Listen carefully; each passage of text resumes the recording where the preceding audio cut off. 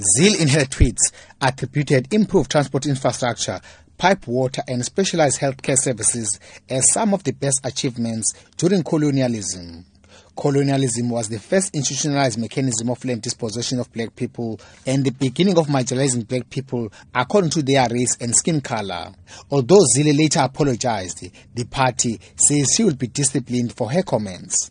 Party leader Musi Maimane explains. In 1994, we had a pact to say we are better together. Any view that seeks to undermine that pact is a view that is inconsistent with what the DA stands for. And that is why I've taken deliberate action to say the words of Premier Helen Zille are inconsistent with our party. I have referred her to the disciplinary hearing so that we can get to the fact that it undermines that particular project.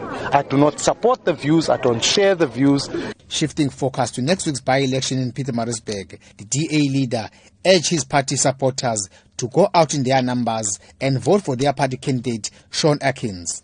Atkins is up against ANC's Mel Williams and the IFP's Sakile Makhathini.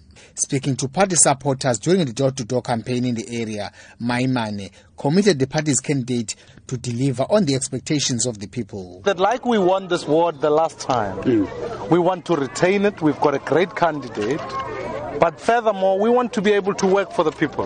This is a province where young people must be able to find jobs in this place.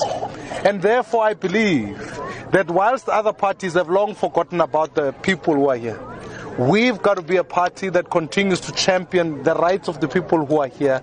And I believe confidently that as we saw change here, we are seeing change in municipalities. Soon we will see change in the province. Meanwhile, some of the residents in the area told Maimane about their living conditions, complaining, among other things, shortages of houses and lack of job opportunities.